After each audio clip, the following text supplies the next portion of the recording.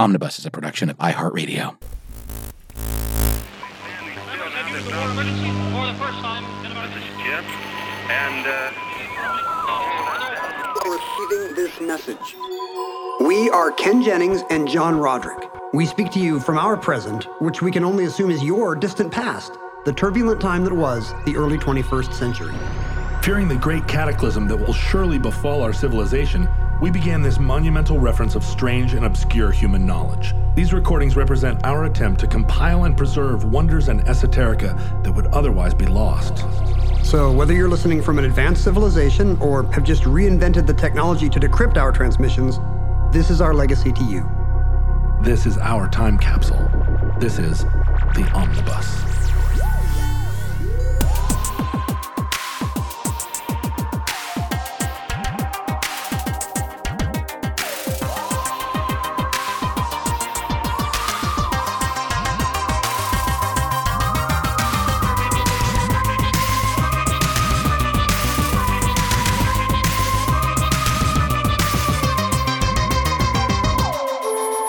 You have accessed entry 495.NU2653, certificate number 28876. The four-color map problem. So now let's do this one. Well, you could use blue again. And we can use blue again for that one. Excellent. So here we can't use blue, we can't use purple. We can use orange again. We can use orange, why not? So we'll do this one in orange. And now we need a fourth colour. We have to go to the fourth colour, do we? Yeah. Purple, blue and orange are being used. This does have to go into the fourth colour. I assume you're like me, Johnny. You spent a lot of time as a kid looking at maps with an atlas open in front of you. Road atlas in the car or a world atlas at home. Maps have played a very important role in my life. I'm a map collector, a map porer over. Were you a National Geographic kid on any level? I studied the National Geographic. Were you a member of the National Geographic Society? I never was, I don't think. I collect globes, as you know. But also I traveled a lot in a pre-phone world. So atlases, I have atlases from every year, I think from the mid-'80s on. Coffee-stained, dirty atlases. Rand McNally Road Atlas. Yeah, I have a couple of atlases that look pretty trashed. I don't think you have to buy a new one every year. They always tried to upsell you on getting a new one every year at Walmart or whatever. What ended up happening was you clean out the car, you take the atlas out, and then you head out out into the world. And when you get to the place where you don't know what's coming, you pull into a service station and have to buy a new atlas. Also, they get torn up. The cover of a Road Atlas lasts 6 nanoseconds. For some reason, I was staying in a farmhouse one time and their dog grabbed my atlas and took it out into the pigsty. And it was I couldn't find another map at the time. And I went out and had to pull this poop covered atlas out and try to wash it off without wetting the maps so badly and so I still have this book of maps that's ripped up. You can see dog tooth marks in it, and it's covered with poo. That the Discordian dog took, and he did. His name was Fjord. He didn't want to. The Futurelings are all uncomfortable. You can't do it in every show. It was crucial that I have, and there's a tooth hole right through a place where I needed to know where the crossroads was. Anyway, yes, I am a map head. My grandparents' basement was, full of National Geographic magazines, as all grandparents' basements were at the time. Some people's grandparents' basements were full of Playboy magazines if they had bad grandparents. We never allowed to go to our bad grandparents' house. And I not being a subscriber myself, I didn't know that, every couple of months there was some big fold-out map. So without asking anybody, I just went through decades of National Geographics and took out all the maps and just folded them all over the floor. And my poor grandparents came home and found the world in miniature on their wall-to-wall carpeting. But I loved those colorful National Geographic maps. My dad always liked atlases that had hypsometric maps. What are those? Those are the ones that look like old-timey classroom maps where the color of the map varies with elevation. Lowland is green, but then the mountains get purple and then brown, I think, Purple Mountain's majesty. That doesn't have a quicker coinage than hypsometric? Hypsometric is Greek for measurement of height, I guess. Wouldn't we just say topographical map? It's a kind of topographical map is any map that lets you see mountains, but this Right. is one where the color changes with elevation. Oh, I see. And they're kind of misleading because, a desert would be green if it was at the right elevation to be green, Right. That is misleading. whereas mountains are purple whether or not they're actually purple. Why didn't they design it so that deserts were brown and forests were green and mountains were purple? That's a different way to color a map. Yeah. Like you see those as well. And those are much more common today when we're used to seeing aerial imagery Right, sure. on digital mapping. We expect that. And the green purple thing looks very old timey to us. I have 2 big storage bins full of National Geographic maps dating back to the very dawn of the National Let's do it. Geographic. Let's break them out. The rest of this show is just going to be us uncrinkling maps and then trying to refold them back out. Look. It still has the railroad that's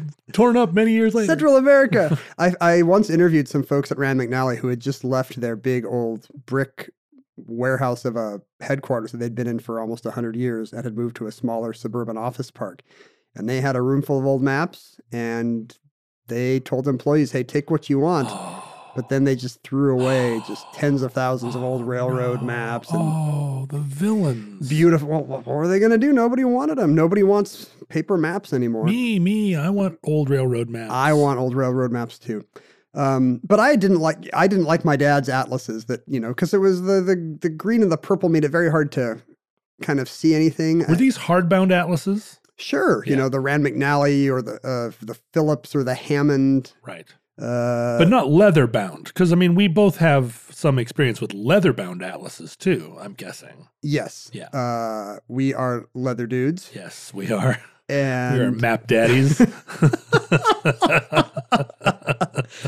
we had a nice British one that had, I think, some kind of classy looking black binding like it was a Bible or something, but it was not the nice leather ones. I enjoy order. I like I know you do. a clean modern look. And so I really like the National Geographic ones where each country, they were political maps where Yeah. each country has a different color according to its political, each state of the US is a different Right. division, so therefore it's pink or orange or whatever. National Geographic uses 6 different colors as its palette.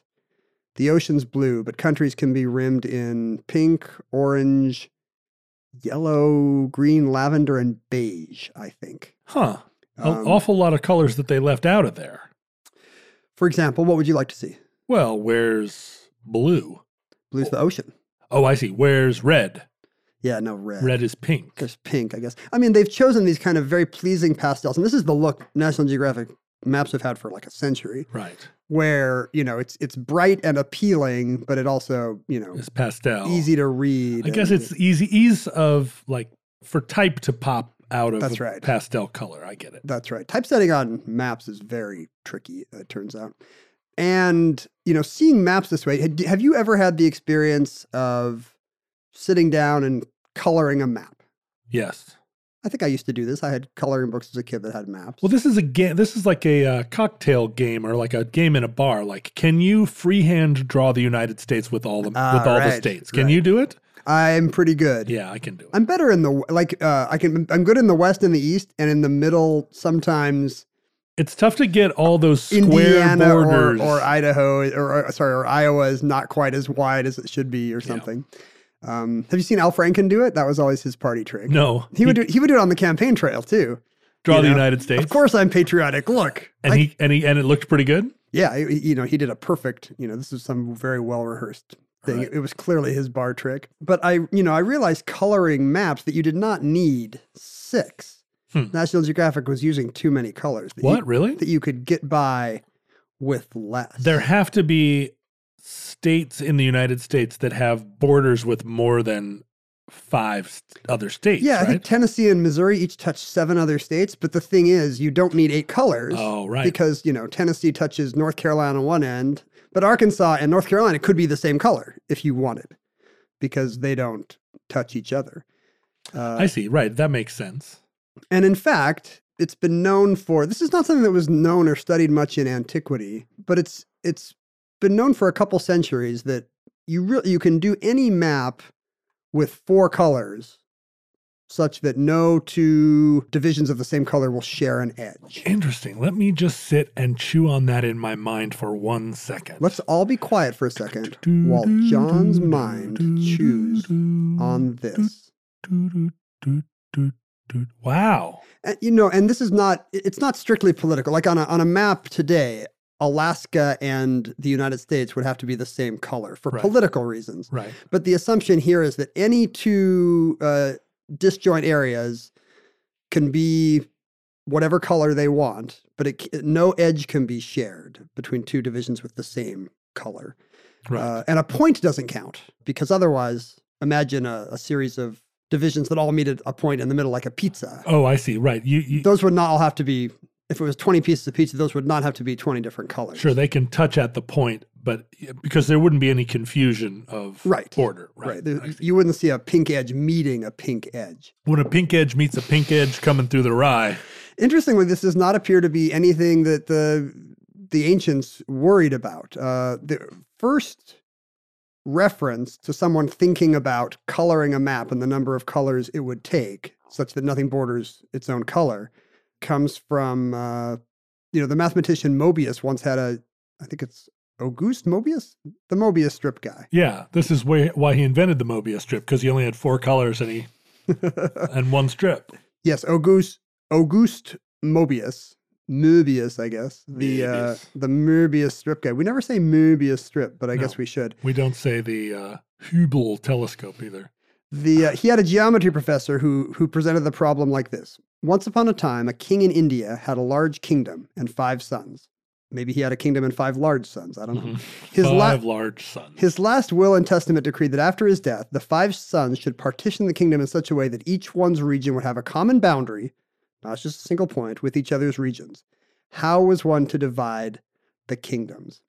And that's just a way to restate the 4-color map problem, which is there is no way for 5 different sons to each have a territory that all share an edge with the other. That isn't a point. That is not a point, right. If it's a point, they can all meet in the center, and then you don't have to worry about coloring or, in this case, the border. What if you had like a international free city like Jerusalem at the center? And it's all the colors. Yeah. Yeah, exactly. But except for this one mention of Möbius saying he heard a geometry professor say this in the early 19th century, nobody ever thought much about the problem of map coloring until 1852, when a British scientist and mathematician who's moved to South Africa named Francis Guthrie, in his lifetime, he was more interested in cataloging all the shrubs of South Africa. Sure. Who wouldn't be? Now that you have identified it as a pursuit, I'm wondering, I feel like I've wasted my life. Did you not know this was an option? Your guidance counselor was too busy giving you marriage certifications to tell you about shrub cataloging in South Africa. I've felt very strongly that my work categorizing and cataloging the shrubs of South Africa was just a layperson's interest. I didn't realize it was a profession. I think maybe it's richer for that. I see. That you were doing it for. Well, that's true. It used to be about the shrubs. I did it for my own self, not for anyone else. Francis Guthrie is just idly coloring a map of all the counties of England. He sounds like one of us. Exactly. What are you working on there, Ken? Just coloring all the counties of England, Mom. And he realizes that you can do any part of the map with just 4 colors. And he wonders what the mathematical basis is for that. He has a brother who's a scientist like him, and he writes to his brother Frederick in England and says, hey, you're a mathematician. What's the proof for this? Why is it that you can color any map with just 4 colors? Frederick Guthrie thinks about it, looks at it, can't figure it out. If you're like me, the first thing he did is he tries to find a counterexample. Right. It's like the old, you can only fold a piece of paper X number of times. The first thing you try to do is fold a piece of paper 1 more time. Right. And you think it's going to be so easy. You draw a circle and you divide it in half, and then maybe you do a bigger circle around it. But the second you try to, put your 5th guy in and wiggle it back to your first guy, you've interrupted some other border, and now you've created a new island that can be its own color. Anytime you try to reconnect back to the first one, you've broken 2 in half, and now you've got 2 that are disconnected. They can be the same color. So Frederick shows it to Augustus de Morgan, the great mathematician he's working with. And De Morgan assumes it will be easy to This becomes a geometry problem. It is a geometry problem. but in a field that's, graph theory, basically. Right. A field that did not exist at the time, where you've got a series of nodes which are connected by lines to the other nodes that it touches. Right. You can turn any map into a graph like this, where the lines are the borders and the nodes are the countries. And so then it doesn't matter what the shape of the territory is. It just matters which nodes are connected to which other nodes. You just described my relationship history.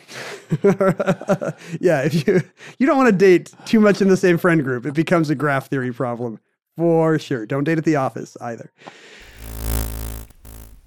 When it comes to meat, quality makes a huge difference in texture and taste. And even though it might be better for you and the environment, a lot of the higher quality meat you find at the grocery store is just too expensive for most people's budget. Thankfully, there's ButcherBox. ButcherBox believes everyone deserves access to high-quality, humanely sourced meat at an affordable price. That's why each month, ButcherBox ships a curated selection of the finest cuts right to your home. Choose from 100% grass-fed and finished beef, free-range organic chicken, heritage pork, wild-caught Alaskan salmon, and sugar and nitrate-free bacon. No antibiotics, no added hormones, just meat the way meat should be. And right now, you can get 2 pounds of ground beef and 2 packs of bacon absolutely free, plus $20 off your first box when you visit butcherbox.com/iHeart or use the promo code iHeart at checkout. That's butcherbox.com/iHeart or use the promo code iHeart at checkout. So De Morgan can't do it, and he enlists other mathematicians. He starts writing letters to friends. He writes to the great William Rowan Hamilton, whose name we remember every time we think about a Hamiltonian circuit today. I think about it every day. And De Morgan says, I can't do this thing. He says, if you retort with some very simple case which makes me out to be a stupid animal, I think I must do as the Sphinx did. Kill you with a sword. I think jump off a cliff. When the Sphinx's riddle was answered, the Sphinx was so bummed Right. that it immediately jumped off a cliff. What a loser. Like, finally, one day of adversity in the Sphinx's job. Yeah. Be a good sport is what I tell my kid. What a bad loser. Don't be a Sphinx. Odysseus, who is it? Theseus? Who answers the riddle of the Sphinx? Probably Theseus. Well, that seems like something we should know, but we don't have to take it out of the show. Let's just find who answered the riddle of the Sphinx. We now know that John is one of these people who types full questions into Google with a capital W and a question mark, like your dad. It was Theseus, right? When Oedipus traveled to Thebes, Oedipus, of the course. Sphinx posed the riddle to him. He said the answer is a human being because a human being walks on all fours in early life, on 2 legs as an adult, and with a stick in old age. You just did the Jeopardy thing where you did the answer first. That's right. And the people of Thebes appointed Oedipus to be their king for this riddle answer. No wonder the Sphinx jumped off the cliff. I feel like the Sphinx was just let down by, its one job to keep people out of Thebes. Yeah. It makes you wonder how Thebes is getting its food supply, its entertainment gossip. People come and leave food at the border of Thebes, and then Thebans. Thebans? Thebans. I'm trying to get clear of all my operating Thebans. If I have a big son, I'm definitely going to name him Thebans. Anyway, so De Morgan says, I must be missing something here. This has got to be easy. Show me my answer so I can jump off a rhetorical cliff. And Hamilton is just like, why are you even working on this? This is so dumb. Right. He's just pouting, Hamilton. Apparently he couldn't do it either. Yeah. So nobody can prove this. And how would you prove that it's impossible to draw a map with more than 4 colors? I mean, the easiest thing would be a counterexample if you could prove it wrong. Right, but this kind of math proof is always very confusing to me because there are seemingly ways to write a proof for a lot of spatial conundra. Did you do geometry in high school? I did. When I took geometry, it was just a bait and switch where you thought you were learning geometry, and really geometry was just the trick to get you to write proofs. Right. Because geometry is a handy system where everybody can see the triangles or whatever involved. And then there's a list of easily derivable axioms that kind of make sense. And so they can kind of train your brain to apply the right ones at the right time. I despised it for that reason. I hated writing proofs. It's a lie. It's a lie. Like you think you're going to be in there to learn the internal angles of a hexagon or something. Yes. And instead... I wanted to find the area under a curve, and they were like, oh, you'll get to that. in calculus or whatever. But first, we need you to prove that supplementary angles add up to 180 degrees. Yeah, you have to spend a year chained to the yoke of this entry-level proofwriting. But the thing is, it's good stuff. Like, the proofs are tedious because each step is just an incremental, obvious, dumb, forehead-slapping step away from the last step. Right. But that's actually the virtue in it, because in a lot of fields, you do have to learn to take very precise, small steps. In the highest of all the arts, computer programming, it's extremely important that you tell the computer every obvious thing, in a way that's clear in your head, or else if you just tell it what you think you mean, the computer will do the wrong thing. That's why you start every computer program by saying, "Computer, do not turn yourself off." Dear computer. I was a dancer and a singer and an artist, and the like obvious rote plod through those proofs killed my soul to the degree that I went to war with humankind. This is as I am to this day. You stopped recording music and became a podcaster because of two congruent angles. I did. That you could on a parallelogram. My whole life was foreshadowed. John, prove that the opposite angles on a rhombus are supplementary. No! You're not my father. So, for example, like you could prove it by counterexample. You could, let's say I'm trying to prove that you could do any map with 3 colors. Are you really good at drawing the United States? I can draw the United States okay. I don't want to get into like a contest. It's not a contest. But let's say we draw Oregon, and then we draw California below it. All right. Those have to be 2 different colors, right? Yes, but there's a little trick, of course, to the Oregon-California border there. Oregon sticks out further. It does. Oregon does stick out, and that's going to become important, John, in a moment. That's right. So now we put in Nevada. Okay, I'm drawing it here. We got California. So Oregon and California have to be different colors. Let's say they're whatever, blue and pink. Yeah, let's call it blue and pink. Oregon's pink, California's blue. Right. Now you put in Nevada. Nevada has to be the 3rd color because it touches both, right? Right. So Nevada's green.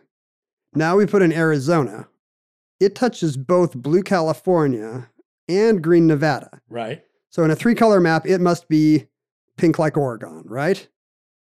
Right. So now we have pink Oregon and Arizona divided by a green Nevada and a blue California. And so far, everything works. We put in... You got some Utah coming in there. We put in Utah. Utah touches green. You know where this is going. Touches green Nevada, and it touches pink Arizona. So it must be blue, like California. So far, everything works. We think New Mexico. We think we can do a 3-color map. But now, here's the big Idaho? problem. Now, Idaho, as it so often is in real life, becomes the problem. Idaho, ho, ho, because it's got some Montana happening. The place so bad Hemingway shot himself there. So Idaho touches pink Oregon, green Nevada, blue Utah. It's got to be some new 4th color no one's seen before. And that hasn't even brought Washington and Montana into the game. Although, Washington being in a corner would be okay. But it complexifies. Yes. There's no way to just look at a group of 4 states and be like, ooh, these have to be 3 different colors, and then there's a problem. You really kind of have to move outward till there's a problem. Right. But it's very easy to show, for example, that the 3-color map problem is not a problem. We have proven that you can't do it with 3 colors just by finding a counterexample. But nobody can find a counterexample for the 4-color case. What is the proof? There is surely a proof written about the how many times you can fold a piece of paper problem. What's going on there? That's more like the molecular qualities of paper.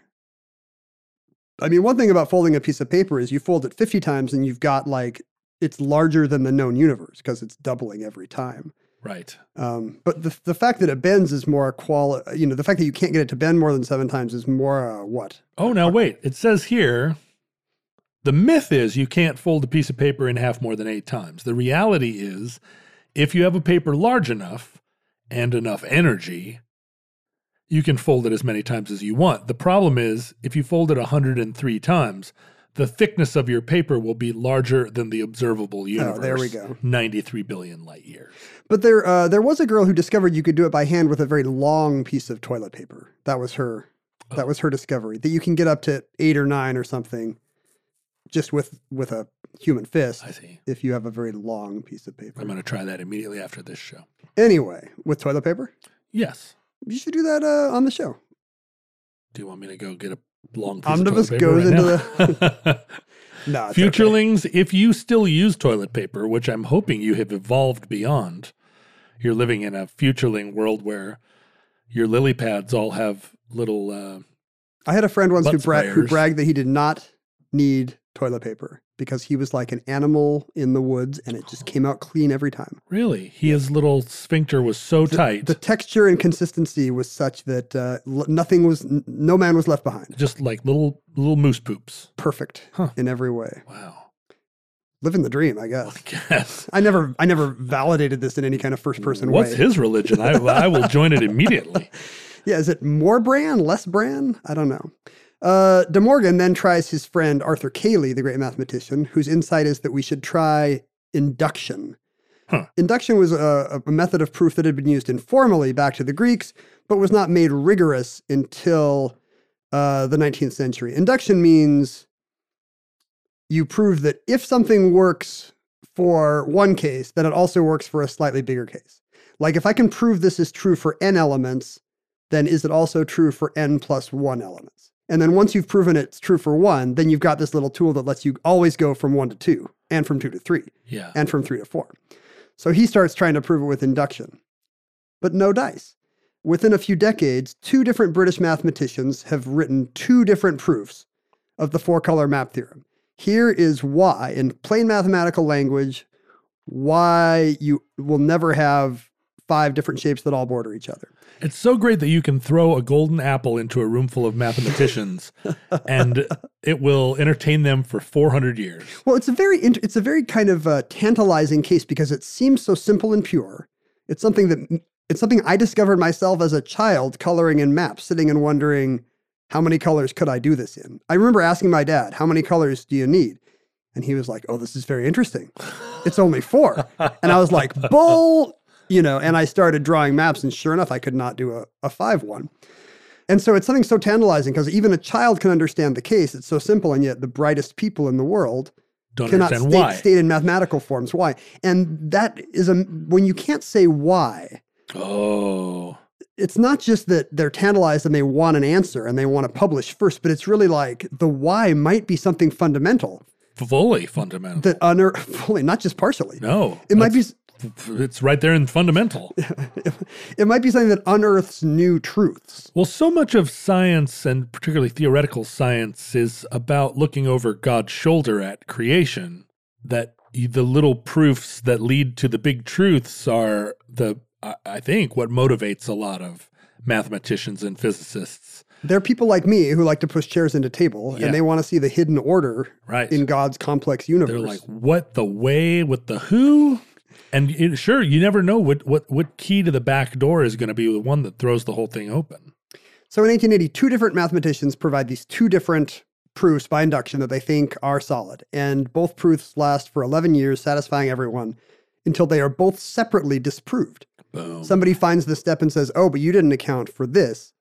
And in both cases, mathematicians study the proofs and agree, wow, you're right. Did they both jump off cliffs as they should have done? Like the Sphinx. Yes, there's a lot of ritual suicide in theoretical mathematics. All their coworkers all kind of looked down into their coffee cups as they slowly, like dead man walked.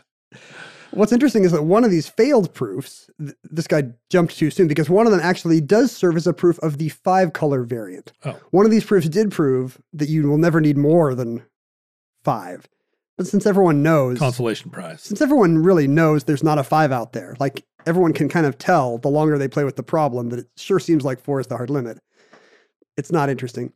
There's also a 6-color case, which is so trivial. I was tempted to do it on the omnibus, and then I remembered how much people loved the Hilbert Hotel and Tesseract entries. But suffice it to say, you can derive it very easily from Euler's rule, which you may remember from geometry, that for all polyhedra, the number of points, the vertices on the polyhedra, minus the number of edges, plus the number of faces, is always equal to 2. See, this is the kind of golden content that makes this podcast one of our nation's most beloved. That makes this one a very skippable entry. I do not remember anything from geometry, so yes, please explain it all in excruciating detail. No, I won't. But it's just a simple rule. You take a cube, you take the number of vertices, that would be... How many vertices in a cube? 1, 2, 3, 8. You subtract the number of edges, which is 1, 2, 3, 4, 5, 6, 7, 8, 8, 9, 10, 11, 12, minus 4, minus 12. So 8 minus 12 is minus 4. Right. And then you add the number of faces, which is 6. Right. And you get 2. This Right. this holds for all polyhedra. Anyway, so if you imagine mapping a polyhedron onto a piece of paper like a map, then it's very easy to just move the numbers around and see, oh yeah, it's got to be 6 or less. That's what I do on a weekend anyways, just mapping polyhedra in my head. But 5 is much more complicated. 5 takes a couple sheets of paper, and 4 continues to elude everyone. Now, I said mapping it onto a plane. You asked about the question of a map on a Möbius strip. Mm-hmm. And in fact, the 4-color map problem only holds for planar geometry. It's also true of maps on a sphere, Right. which is good since we live on a sphere. It's basically a plane. Maps on a cylinder you can also do with 4. But a map on a Möbius strip appears to need 6 different colors. Oh, It's possible Okay. to draw a map on a Möbius strip, because you've added a new way in which right. a country can wrap around and touch another country. Right. A map on a Möbius strip might need 6. A map on a torus, if we assume the universe is a flat circle, Which is a kind of Möbius strip. yeah, it doesn't have a twist, but it's a donut. Yeah. If you were to make a map of a donut, which is a pretty big if, I mean, you and I have not been to the donut store in a while, but we could certainly try it. why would you map a donut? Let's map a donut. Well, Because you want to live in one of the sprinkle countries in the sprinkle hemisphere. as you're starting to eat a donut, I don't know how you are about, I've never studied you eat, but I imagine that you're someone who eats methodically like I do. I don't just approach a plate of food with a giant wooden spoon and gobble it. You have a eat plan. a little bit here, a little bit there. I move this to there. You're like the Army Corps of Engineers with a bowl of chili. Yeah. Yeah, I'm essentially Lord Cardigan out there with my riding crop. So on a torus, if you were to map a donut, you would actually need 7 different colors Oh, for all the possible countries that exist on your donut world. sure. Your Terry Pratchett Because they're donut coming world. around, they're doing the reach around. Yes, the countries are doing a reach around on the other countries, Right. which happens in our world as well. Yes, it does. The U.S. has done many a reach around. That's why the U.S. is so problematic. We are reach around colonizers. Have you always wanted to learn to play an instrument? Maybe you've even tried at some point, but gave up because you felt lessons were too expensive or that you just didn't have the time. Thankfully, there's Musician. Musician is the fun, easy, and affordable way to learn guitar, piano, bass, ukulele, and even singing. Just download the app to your desktop, tablet, or phone and start playing. Musician gives you 24/7 access to a vast catalog of video lessons from professionally trained educators, as well as thousands of exercises and songs across dozens of music genres, all tailored to your goals. And with Musician's award-winning technology that listens to you play, you'll get real-time feedback on timing and accuracy so you can actually see yourself improving as you learn. Start your extended 14-day free trial of Musician's Premium Plus package at musician.com/start. That's unlimited access to thousands of lessons, exercises, and songs on as many instruments as you want for 2 whole weeks. Just go to musician.com/start. That's YOUSICIAN.com/start. Along the way, as I've said, graph theory is developed. So, you've got the best minds in the world working on this on weekends. Not developed in order to solve this problem, but developed independently for other reasons? No, What? like graph theory, which people have kind of vaguely been aware of as a game, is really pushed to new heights to try to solve the 4-color map theorem. Because if you're trying to codify a map, you need to reduce it to its essentials, which is just a bunch of nodes connected by a bunch of borders. And what's interesting is that the development of new theories in graph theory leads to interesting results in anything where you can use graph theory. And today that would include computer science, topology, linguistics. There are a lot of, real sciences that were advanced by just these guys goofing around with a map crayon problem. Huh. And that's kind of a funny thing about the pursuit of abstract knowledge is you don't know when it's going to turn into practical knowledge. Well, it's funny to imagine a mathematician who gets this. Somebody mentions this to him over the sink in the men's room, and he starts to doodle on a pad while he's talking on the phone, and pretty soon it takes over his whole career. Hopefully he's got tenure because now his every waking hour is trying to get a 5th color onto a map. Yeah, he's working on the Fields Medal over here, and he's trying to color maps over here. But it's not a bad idea. Like often that kind of pursuit of pure knowledge leads to important results. Right. And that's what everyone is hoping will happen here. We get to the early 20th century, that's still not proved. A bunch of American scientists have kind of figured out how this is going to get solved. God bless America. Right. Their love of country has brought them back to proving by contradiction. They're going to try to prove the opposite of it. They're going to try to prove that you can't make a map with 5 colors. Oh, okay. So they have dreamed up a hypothetical map in their heads called the minimum counterexample, the simplest possible map that would need 5. Mm-hmm. So now what you have to do is prove that this thing doesn't exist. And you'd think that would be harder. Obviously, it's hard to prove a negative. It's easier to find Santa than prove there's no Santa. He could be out there on the tundra. But in this case, that turns out to be the right thing to do. To prove that it doesn't exist. To prove there's no minimum counterexample, no simple 5-color map. So the problem gets redefined this way. What you're trying to do is find something called the unavoidable set. Maybe you hang out with an unavoidable set. Certainly feels that way. An unavoidable set is a collection of all the possible kinds of maps such that you can't make a minimum counterexample without it. The minimum counterexample, whatever map it is, has to have one of these little kinds of subgraphs in it. I see. So it's a little graph theory pattern of nodes and borders.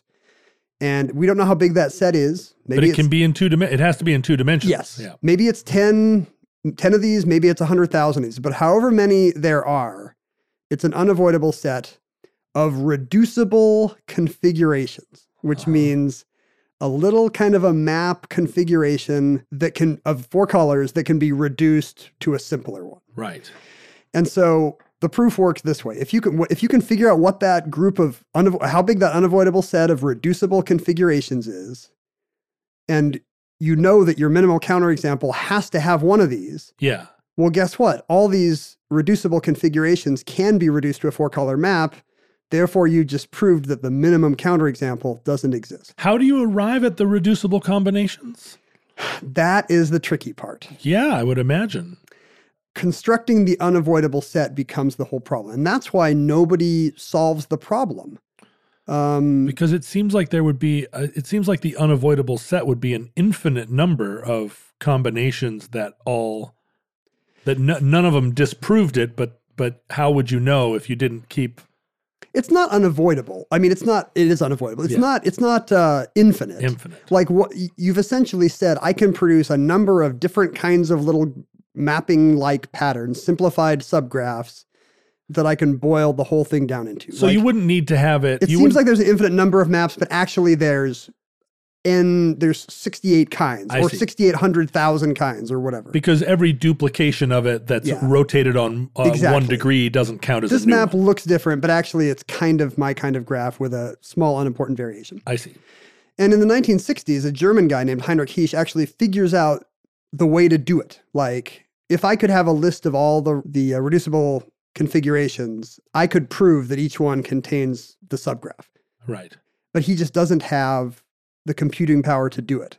This is when? What year? 60s. So if this, supercomputers room-sized computers are starting to come online, and Heinrich Heesch thinks if I just had an access to a computer that had 64K. No, boy, that would be a dream. Like, he thinks I would just be able to step through every element of this unavoidable set. Right. Prove that they're all reducible configurations, and then I'm good. Who's he working for? The Nazis. The KGB. Yeah. No, we don't know who he's working for. He's a university professor in Frankfurt or Düsseldorf. He's working at the patent office. He's actually a professional mathematician. So Heesch's work comes to the attention of 2 mathematicians, Kenneth Appel and Wolfgang Haken, at the University of Illinois at Kenneth Appel Urbana-Champaign. And Wolfgang Haken. Kenneth Appel is what I call myself when I refuse to chase after the Discordian apple. I'm Kenneth, doesn't want the apple. Wolfgang Haken is what I call myself when I... When you joined Danzig.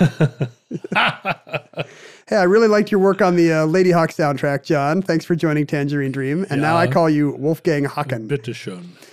And these guys do have computer access. And so they know they're in a race all over the world.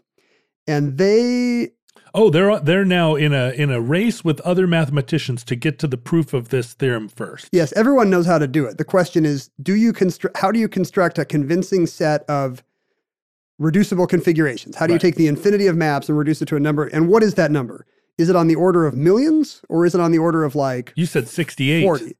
Right. It turns out they construct a proof showing that there are 1,936 reducible configurations. Huh.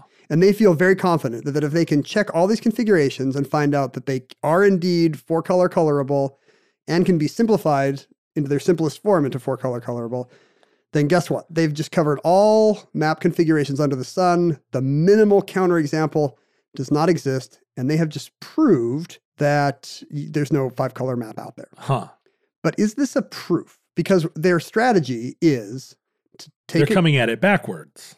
Well, they're going to make a computer do it. They have not been able to come up with an elegant system of this, then this. Oh, so it's not a proof. It's just a working. It's kind of a proof. Like they know how to write a computer program that will test all 1,936 configurations in brute force. But can they write it in a sentence? Exactly. That's the problem. So when they publish this, they can show how they got their 1,936 possible configurations.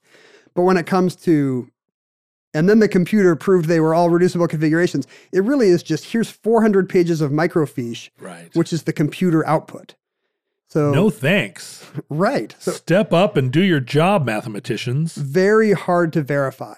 So they have the computer run this thing, and guess what? It works. Uh-huh. The University of Illinois is able to announce to great aplomb that after hundreds of years of futility, on June 21st, 1976, the 4-color map theorem has been proved. Let me just say that's only a couple of weeks before the U.S. bicentennial. That's right. USA. In fact, I think they held the bicentennial just to celebrate this. It was going to be kind of a small affair, you know, with a They few played friends. No More Kings. And then 2 weeks They before, marched out there with their dot matrix printout. and then 2 weeks before, word comes from Urbana-Champaign. The courier arrives saying, "Hear ye, hear ye." University of Illinois is very proud. Their postmark of all campus mail reads 4 colors suffice next to the postmark. Just because with a flaming sword. They are bragging that it's their supercomputers and not one in Moscow or Stuttgart that Is that still true? Is that still their emblem on there? If you get a t-shirt at the bookstore or a sweatshirt, 4 colors suffice. it's Latin now. It's like quatrum colorum sufficem. But this, as you might imagine, this kind of a proof is met with a lot of skepticism in the academic. It's the first time that a theorem has been proved not by cleverly stepping through a bunch of principles to more complicated principles. But just turning a robot dog out on Exactly. it. Yeah. Turning a computer loose brute force. And Skynet and became self-aware. And it's very hard to validate because you're saying, here's 400 pages of microfiche, look at the results. Right, go after it, smarties. And the people who complain about this, you know, it's not that they're skeptical of the proof, but they're met with hostility and disbelief that this is what math is now. Right. Is this pop music now? Just Exactly. It's old fogeyism, but the math version of it. The mathematician Paul Erdős says, "I'm not an expert on the 4-color problem, but I assume the proof is true." So he's not being skeptical about the proof. However, it's not beautiful.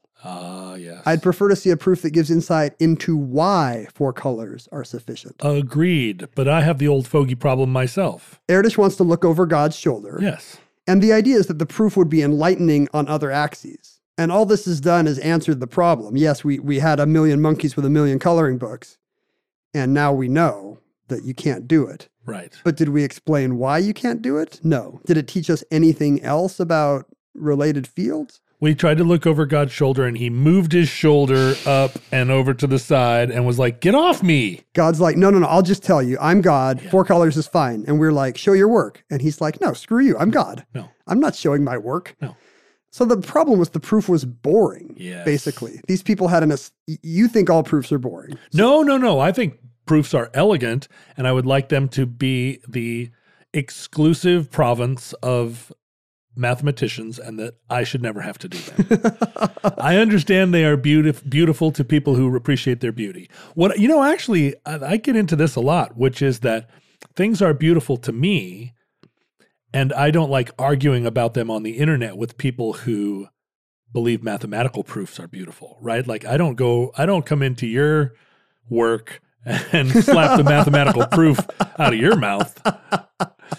But it's funny in today's world that people who have no appreciation or education in art are more than happy to waltz over and start making broad pronouncements about what constitutes beauty in art. This is going to be a future entry of the omnibus, I think, because there's nothing that is bothering me more nowadays than this math left brain kind of person who has a critique of your movie or painting or album on problem solving grounds. Like, this is a puzzle, I've figured it out, and your song has the following problem, or your movie has the following plot holes, and clearly, objectively, I'm right. And nothing appalls an artist more than the idea that every art is a puzzle. Right. Every work of art is just a puzzle to be solved. But this is the world we live in now, in the post-four-color map theorem world, in which, this is a way we solve problems by turning a computer loose brute force upon a problem. Was it never reverse engineered into a proper proof? That's actually true. And in fact, the original problem, turns out, did have, in the 80s, there were flaws found in their proof. And the original authors went back and acknowledged the flaws and said, yes, but they're not fatal.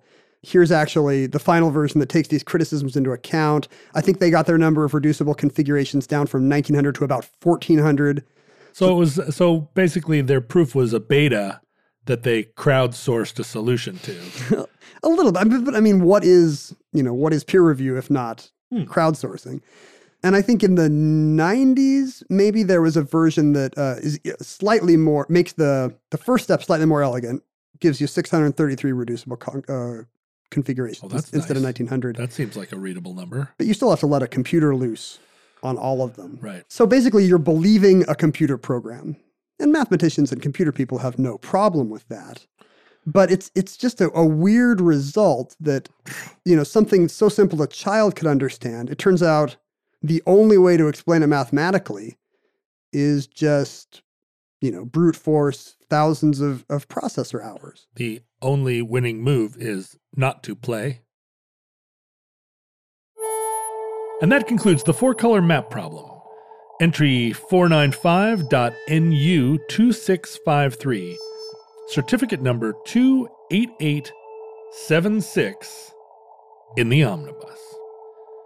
Futurelings, in the unlikely event that social media still exists in your era, you will probably be posting hilarious proofs of the four-color math problem in 2 elegant sentences and making one another chortle your deep Cthulhu chortles. If they're higher dimensional, they're probably... Oh, well, they don't even know what 2 dimensions are. So they're like, what kind of dumb problem is this? Yeah, I'm sure in an n-dimensional space, they probably have a 650 color map problem. Yeah, and why would they care how many? I mean, I guess it's all over God's shoulder, right? So you should be able to answer this question across however many dimensions you have. Plus, everybody loves maps. If there's one thing that I'm confident will hold for future listeners, whether they are 4-dimensional crystals, right, or venomous barnacles. Can you imagine? They're gonna love maps. Can you imagine the mycological map of a giant, 10-acre fungus brain? All of the different little tendrils you would be following. Ugh, I want to see that map now. Well, you can map us on our Facebook, Twitter, and Instagram feeds at Omnibus Project, at Ken Jennings, and at John Roderick. Ken and I do not tag ourselves in physical locations because we do not want weirdos to sneak up on us when we're eating oysters in some Seattle hipster bar. But you can tell where we've been by the topicality of our tweets. Also, you can go to my Instagram feed and party on with me. Ken isn't really there except as a lurker. Sorry. Also, his feed is all creep shots. And you can email us at theomnibusproject@gmail.com. Go to our fan group, the Futurelings on the Facebook, where they are debating the four-color map problem as we speak. And you can send us your mycological samples, please don't, at P.O. Box 55744, Shoreline, Washington 98155. Listeners, from our vantage point in your distant past. We have no idea how long our civilization will survive. We're wasting all our processor time on hypothetical topology. So, instead of figuring out how to divert the asteroid, we hope and pray that the catastrophe we fear may never come. But if the worst comes soon, this recording, like each recording in this series, may be our final word to you. But if Providence allows, if he allows us to look over his shoulder and then preserves us for another day, we hope to be back with you soon for another entry in the Omnibus.